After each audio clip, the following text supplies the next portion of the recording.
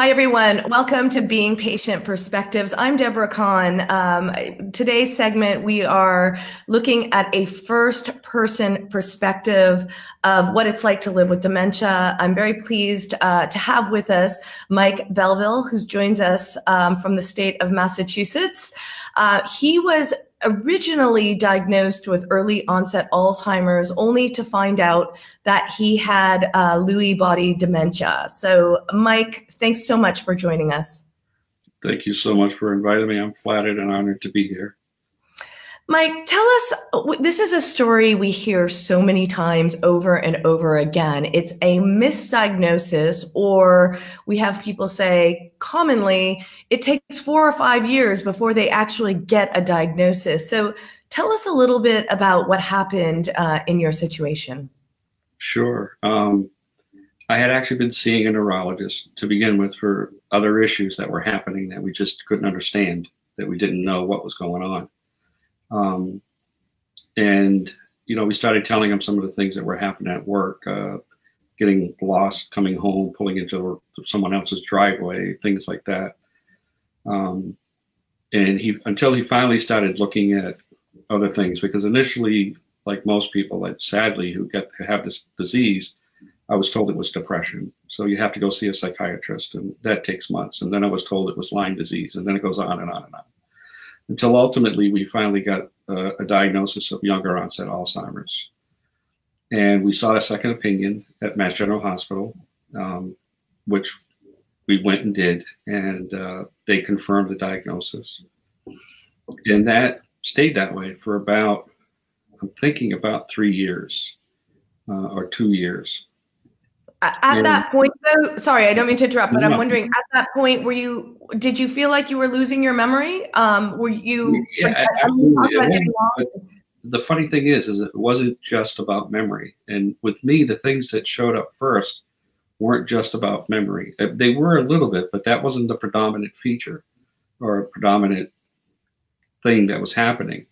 The thing that was happening more was two things. One was my inability to multitask the way I used to be able to.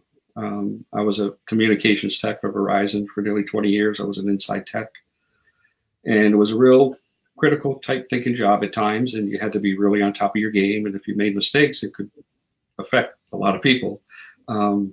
So there was really not a lot of room for error. And, I'd have 2 computer screens going, and I could bounce from A to B and know exactly what I was doing from one to another.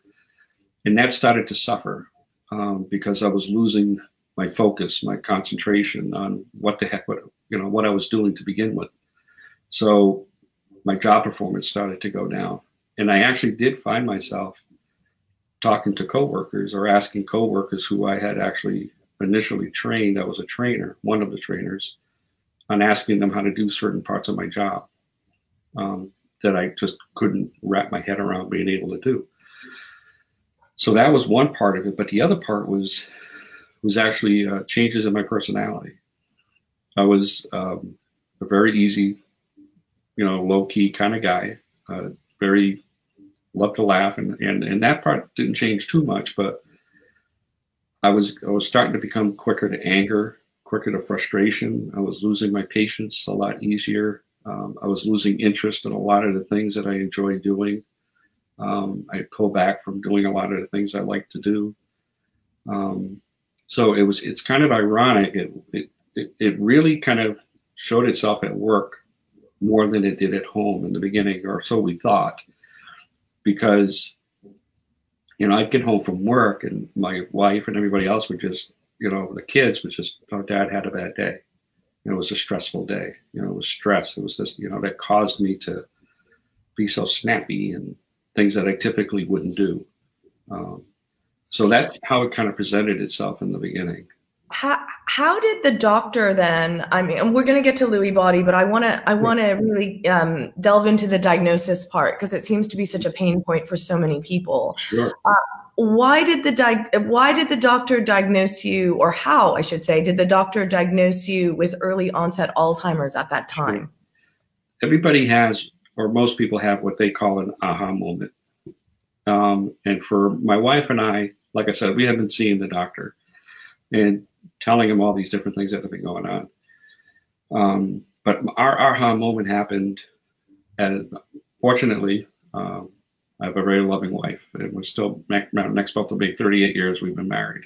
Oh, congratulations! Thank you. But at the time, I mean, like most married couples do, you still have disagreements, you have arguments.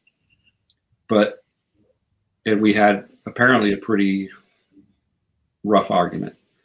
The thing that made it different was that the following morning, when I woke up getting the cold shoulder from my wife, and probably justifiably so, I had no recollection as to why. And which kind of made her a little angrier at first, until she saw I was really sincere. I had no recollection of the conversation at all. And she told me some of the things I had said to her, things that I would never dream of telling her at all. That was a wake-up call for us. We knew that this wasn't stress, it wasn't Lyme disease, it wasn't whatever they thought it was. So that's, when we approached our neurologist again and we said, hey, listen, there's something more serious going on here. That's when he changed directions. So he sent me for a neuropsych exam. I went for spinal taps. I went for MRIs, PET scans, and all those tests started coming back as saying. And did they find plaque in your spinal tap? Unfortunately, I've never had the amyloid plaque PET scan, mainly because the insurance company won't pay for it. Yeah. But the MRI showed some abnormalities. The SPECT scan showed abnormalities. The spinal tap came back and said, abnormalities, as well as the neuropsych exam. So every single one of them all came back and said, probable neurological disorder, probable Alzheimer's. And again, they're never going to come right out and tell you 100% certainty that it's Alzheimer's. But were you getting in the neuropsych tests? I mean, I'm assuming they gave you cognitive testing. Did you pass? Did you fail? How did you do? No, I did not do very well in the cognitive testing at all, as well as some of the memory areas. And I still have, challenges with that today. I went to see my neurologist that I have now at Mass General, and there's been a progression just from last year to this year as far as the numbers and the way things look. So that does, that part of it does exist. That is, I think, typical with some people with Alzheimer's versus Lewy body. But Alzheimer's, the short-term memory is more prominent in people with Alzheimer's versus Lewy body. Although I do have some short-term memory issues, they're not as severe. So you went to the neurologist and you said you lived, we're getting a question in, how long did it take before that first diagnosis of early onset, before you realized, wait, this might not be early onset, this is actually another type of dementia, Lewy body? Okay, so if I'm understanding it right, the time it took to get my first initial diagnosis, I believe took, I want to say, a couple of years, if not longer, because again, they thought it was depression. So, you go through that procedure for 6 months or longer, and then it was something else, and that takes longer.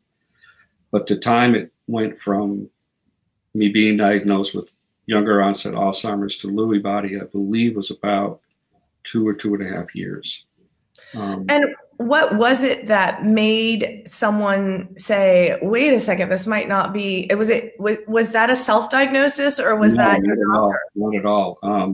What ironically what happened is I had to change neurologists because the one I had been seeing at Mass General moved across the country. So he referred me to someone else who's a very great qualified doctor, and it was a good friend of his. So it was during our first interview that we really went into more in depth, I think, than we did with the first doctor, because other things started showing up. So they talked to me, and then they talked to my wife separately, and other things that were happening that weren't necessarily happening as much as they were in the beginning. Things like hallucinations. And people say, well, people with Alzheimer's have hallucinations. They do, but usually it's further along in the progression. It's not as early as it is right now. But one of the hallmarks for Lewy body dementia is what they call REM sleep behavior disorder. And I'm probably going to get this not 100% right, but what happens is when you fall asleep, your brain sends your body a signal that basically paralyzes you when you get into REM sleep. So that when you're having those dreams, you're not acting out your dreams. Your body's paralyzed. When you have REM behavior sleep disorder, you're not getting that signal. So when you're having the dream and they're always confrontational, they're always, not very pleasant dreams, you actually act them out. So I punched, kicked, screamed, fell on the floor, knocked over my nightstand, walked into a wall, because I'm not getting that signal. So I was officially, diagnosed with REM sleep behavior disorder at Mass General during a sleep study. And is that the defining characteristic of Lewy body? It's one of, and what I've been told or what I've heard was that if you do have, they call RBD, there's a very high likelihood that you will develop or you do have Lewy body dementia. I'm not trying to scare your audience, but that's what I've been told recently or heard. So what does it mean to have and to live with Lewy body dementia? I don't like to, say they're all terrible, horrible diseases, no matter which one you have. I think the thing that makes Lewy body a little more challenging is because it affects so many different parts of your body. I mean, to me, it affects your personality. It affects who you are as a person. Like I said, I have mood changes, like up and down. Depression could be really low. The thing with Lewy body is there's a lot of peaks and a lot of valleys. I mean, one day I could be absolutely great. My cognition is perfect. I look at myself and go, what am I doing sitting at home? I should be at work, or I should be at least behind the wheel driving a car. And then 4 hours later, I just kind of hit that wall where things just kind of slow down. And I can't say exactly how it is for Alzheimer's, but I don't think that they have as much of the peaks and valleys as someone who's living with Lewy body does. And it's just something that's completely misunderstood, because a lot of what happens could be mistaken for just someone thinking that, oh, here's a not pleasant person, but if they had seen me 3 hours earlier, they would have seen a completely different person. So we have a question coming in from an audience member who is saying, hi, Mike, how did you feel upon receiving another new diagnosis? How did that make you feel emotionally after living for a few years thinking you had early onset Alzheimer's? It's a great question. I'll answer it this way. When we were first told it was Alzheimer's, at first we were just confused and baffled, and we had the same stereotypes that everybody else does. That's an old person's disease. I'm too young for that. I don't have that big of a problem with my memory. But at the same time, there was this little tiny sense of relief that didn't last very long, that at least we knew what was going on. Once we learned more about the disease and how devastating it is, obviously that kind of goes by the side. But it was almost the same way when I found out that it was Lewy body, because there were so many other these little things that were happening, the hallucinations. I don't have Parkinson's, but I have Parkinsonian symptoms. I have problems with my balance. Right now, I've been using a cane for a little over a year, not because I have joint problems, but because I don't know sometimes which way, I could just tip over.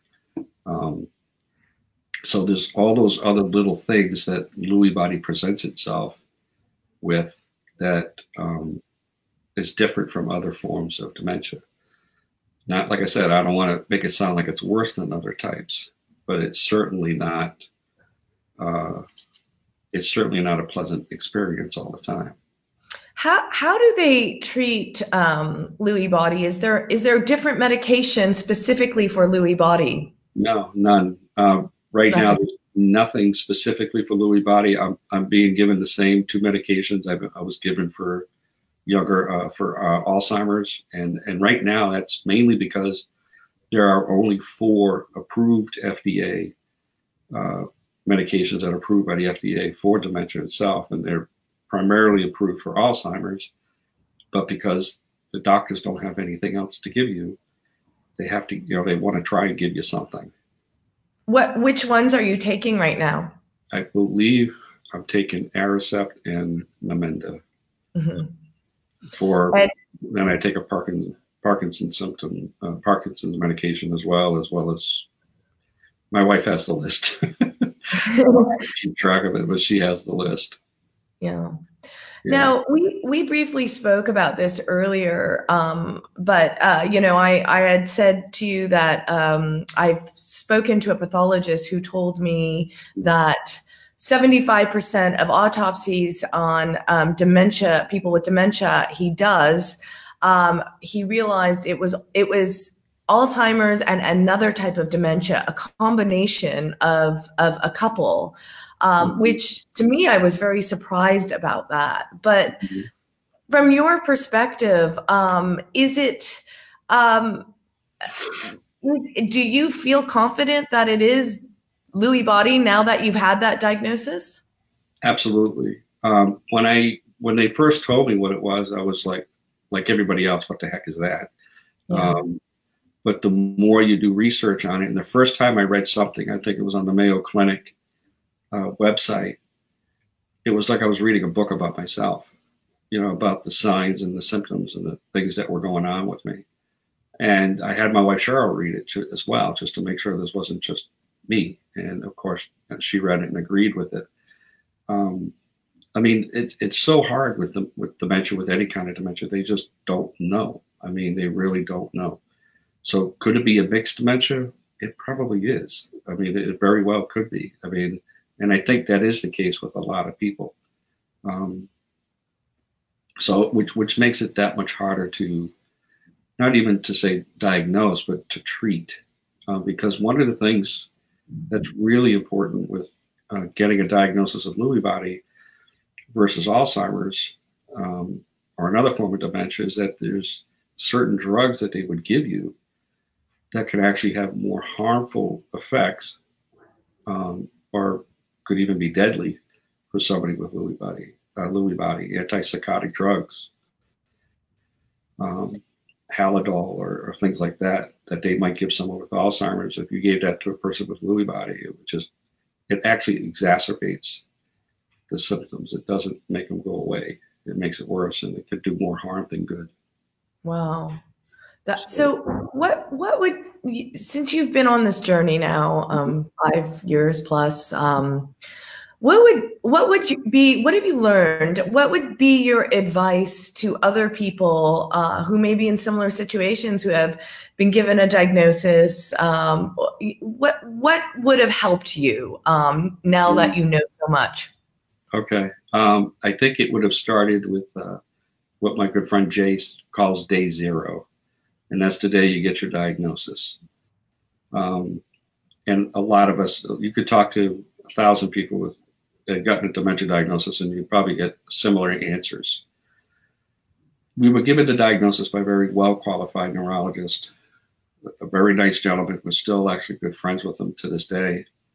But the way we got our diagnosis was, and it was almost this verbatim: here's what all the test results show. I'm pretty sure you have younger onset Alzheimer's or dementia of the Alzheimer's type. Here's the medication I want to start you on. See you in 6 months. And he walked out the door. And that was it. There was no referrals to support groups. There was no referrals to any types of organizations. There was no anything of what you should do next. And I've talked to people who have had worse diagnosis, go home and get your affairs in order. I mean, you're pretty much given a death sentence. And obviously, yes, this diagnosis is terminal. It is terminal. But I like to tell folks what the first, I mean, and you get a prescription for a medication. And I think one of the first prescriptions they should be giving people with dementia diagnosis is for social engagement, is to stay active, is to stay engaged, is to stay doing something, whatever it is you love to do. For people, it could be gardening, painting, photography, volunteering somewhere, because you still have so much need to go home and close the door, and that's the end of it, and wait for it to happen. You can still live a meaningful, purposeful life. And I think that's sadly not talked about, especially with doctors who are giving patients a diagnosis. Had he done that, it would have saved me 5 or 6 months of my life. Because for the first 5 or 6 months, I was hiding under a rock. I really was. I mean, I was depressed already, being treated for depression, but it got even worse. All I did was, I was out of work at the time. I decided to go back to work for as long as I could. Fortunately, I had a great employer, a great boss who made that possible, even though I couldn't drive anymore. But I basically went to work, came home, ate, went to bed, pulled away. I wasn't doing anything. I stopped going out to visit people. 98% of what I was doing just stopped. And it wasn't until I met other people who were living the same journey in a support group that I developed a camaraderie with that made me realize that I wasn't alone. And I think that's the hardest part, is that you think you're alone in this, and you're not. You're truly not alone. Do we know how common Lewy body dementia is? I've been told it's the second most common form of dementia. I want to, and I'm probably guessing at the numbers, but I've been heard that Alzheimer's is about 70%. Lewy body might be 15 to 20%, I believe. So the numbers are somewhere in that range. We have another question from a viewer who's asking about, she says that her husband has Lewy body dementia, and he's on both of the medications for, I presume, on the Alzheimer's medications that you mentioned. But the doctor said there's not a medication for the Parkinson's symptoms. So she's wondering what you're taking for Parkinson's so that she can ask her doctor. And I should say, we're not prescribing anything on this site. No, please no, please. I'm not a doctor. you must ask the doctor. I don't know what it is. I'd have to check with my wife. All I know is that I'm on a dosage of what they would, and I'm quite surprised to hear that, because I know other people who have Parkinson's that are on medications to treat Parkinson's. It has something to do with the dopamine levels in your brain. That much I do know. So I would certainly advise that person to talk to their doctor. If it's a general practitioner, that's one thing. If that's where they're getting the information from, I would highly suggest they go see a neurologist who specializes in Parkinson's and ask that person. And if they're not happy with the answer they're getting, I always tell people, find another doctor. Yeah. Seriously. We hear that a lot, and I guess Lewy body is tricky in the sense that you're dealing with Parkinson's symptoms as well as, dementia symptoms. And do you feel the medical care is equipped to deal with Lewy body? Are there Lewy body experts that you've talked to? Fortunately, I have talked to a few, but to answer your question, no, I don't think there are enough. And I think part of the problem there is with that is it all comes down to research funding. And with the amount of money that's going into research, which is phenomenal, but like 95% of it, or 90% of whatever the number is, it's pretty high. It's all geared towards Alzheimer's, which again, I'm not trying to take away how bad Alzheimer's is. I have very dear friends who have passed away from Alzheimer's. And of course, I want to see a cure for that. But if the NIH isn't putting out, research grants for funding in Lewy body dementia, well, you're not going to have researchers or doctors who want to invest their time into even looking at it. I think, when you have had a diagnosis, you actually have so much to say that would educate doctors. So what would your advice be to doctors handling a case like yours? Wow. That's a great question. It's kind of open. I don't know if we'd have enough time, but no, seriously, I've been fortunate in that the doctor that I do have at Mass General talks and listens to me. I mean, when you first go for your appointment, of course, I go in a separate room. They do the cognitive testings and everything else. And then they have my wife go into another room and they talk to her about what's really going on. And then we get together. But at least I have a doctor who talks to me and asks me how I'm doing. And he talks to me as I'm in the room, which is, you would think, is common sense. Unfortunately, that doesn't always happen. A lot of times doctors will talk right past the person living with the disease and talk to the caregiver as if, they're not even in the room with them. So I got to be honest with you, I forgot where I was going with that, and I totally forgot what the question was. No, don't worry. I was just asking what you would advise doctors in terms of, patient sensitivity. I think you answered that well. It's inclusive in the decision making. Exactly. Don't, yes, we have this disease, but we still, the majority of people living with any form of dementia still want to be included in every part of the decision making for as long as we can. We still have a voice. We still need to be heard. And we need to be taken seriously. Absolutely. Too many situations where you hear about committees being formed, organizations, about,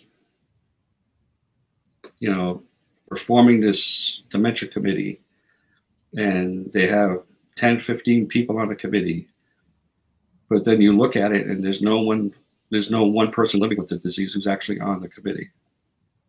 And you sit back and go, why? What the heck's going on? It's because they don't think that we're capable enough to still have a voice. I mean, obviously, someone who may have progressed further on may not be able to do that, but for someone who's still capable of communicating well and, offering ideas and opinions, to even not consider them to be included, to me, is a travesty. Absolutely. And I mean, Mike, we're learning so much from you, from sharing your story. So that is definitely apparent, that you are still extremely capable. We have a question from somebody who obviously knows you and says, anyone that knows you knows you're an amazing painter and cook. Have you found your art to be therapeutic for you since diagnosis? Yes. I wish I knew who that was, but thank you for joining. I've since learned, and that's another thing. Again, there's so many myths and stigmas about this disease. You're told so many things, you can't learn new things, and it's so far from the truth. Since I've retired, I'm home, I learned that I love to cook. I'm not allowed to touch the stove when my wife's not home, but it's something we do together. But I've also recently started painting in the last year. And to answer the person's question, 100% it's therapeutic. Especially because I don't believe anyways, I have what people refer to as sundowning. But there are times, especially in the early to mid-afternoon, where I get very agitated, very nervous.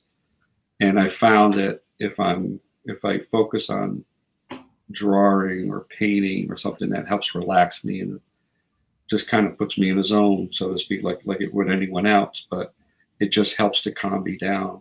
And if I have you ever painted before, or did you take this?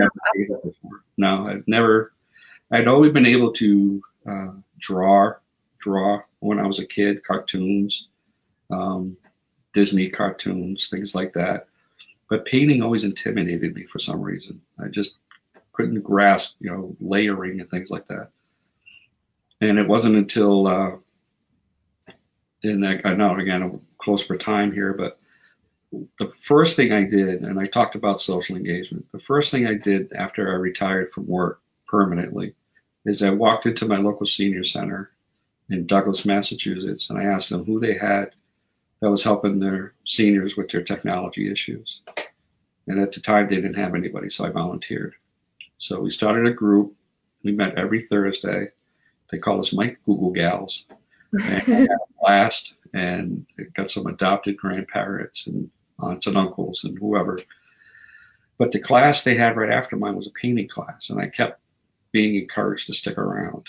And so one day I finally did. And I found out that this was fun, and I've learned that people have told me I have a talent for it. And it is very therapeutic. It helps me a lot. Mike, I really can't thank you enough for sharing with us your story. I find you incredibly inspirational, and someone just commented on our messaging, it saying, "Mike, you rock." I couldn't agree more. And thank you for where should people go if they have more questions about Lewy body? Is there a place that you can direct them? Absolutely. Obviously, I would definitely direct them to the Lewy Body Dementia Association, lbda.org. We've proudly just started a advisory group to work in conjunction with LBDA that is made up of 4 individuals living with Lewy body and 3 caregivers. So we're actually going to be working together with LBDA to try to raise more awareness, to try to come up with different ideas, things that we can help reach out to reach more people, to help more people. But for, as far specifically for Lewy body, that's definitely the place I would go to. There's also, I believe, there's about 24 what they call regional centers of excellence, which are different hospitals. The Mass General has one. The one that we talked about off camera in Arizona, that a good friend Banner. of mine, is it Banner? Banner goes to in Arizona, but there's a number of them across the country. So if you just go to lbda.org and look for regional centers of excellence, you'll find, any of the information there. So the whole reason why we have Being Patient Perspectives is to raise awareness and pay attention to people like Mike's perspective on what it's like to live with dementia, and to enlighten us, for that matter, as we could see through this conversation. You provided us with so many insights that we wouldn't get from anyone else. So we're very grateful for that, for your time and your willingness to talk about living with Lewy body. Thank you, Mike. Thank you so much for joining us. You're welcome. If I could just finish with one other thing. Yeah, absolutely. Right. One of the things we're trying to do with this organization, with LBDA, as well as, if you don't mind, I'll put a plug in for a few other organizations. One's called Dementia Action Alliance, another one is Dementia Alliance International, and then, of course, the Alzheimer's Association, is that we're trying to show people that even though you have a diagnosis of dementia, you can still live well. Everybody's progression is different. And from point A to point B is going to be different with everybody. It's what do you do at that time from point A to point B?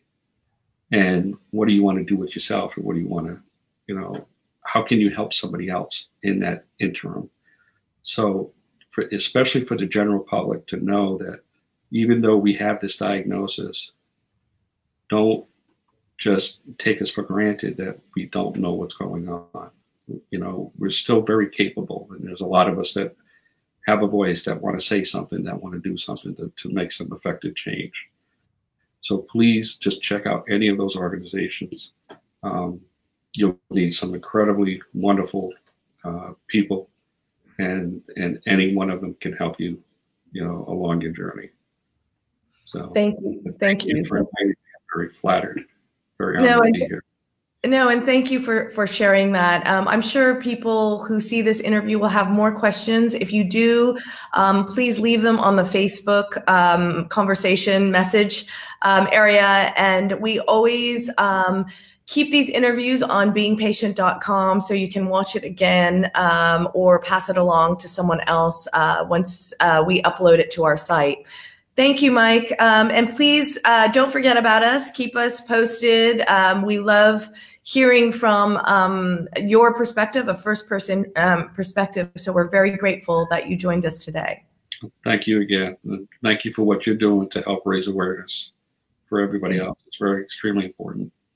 Thank you.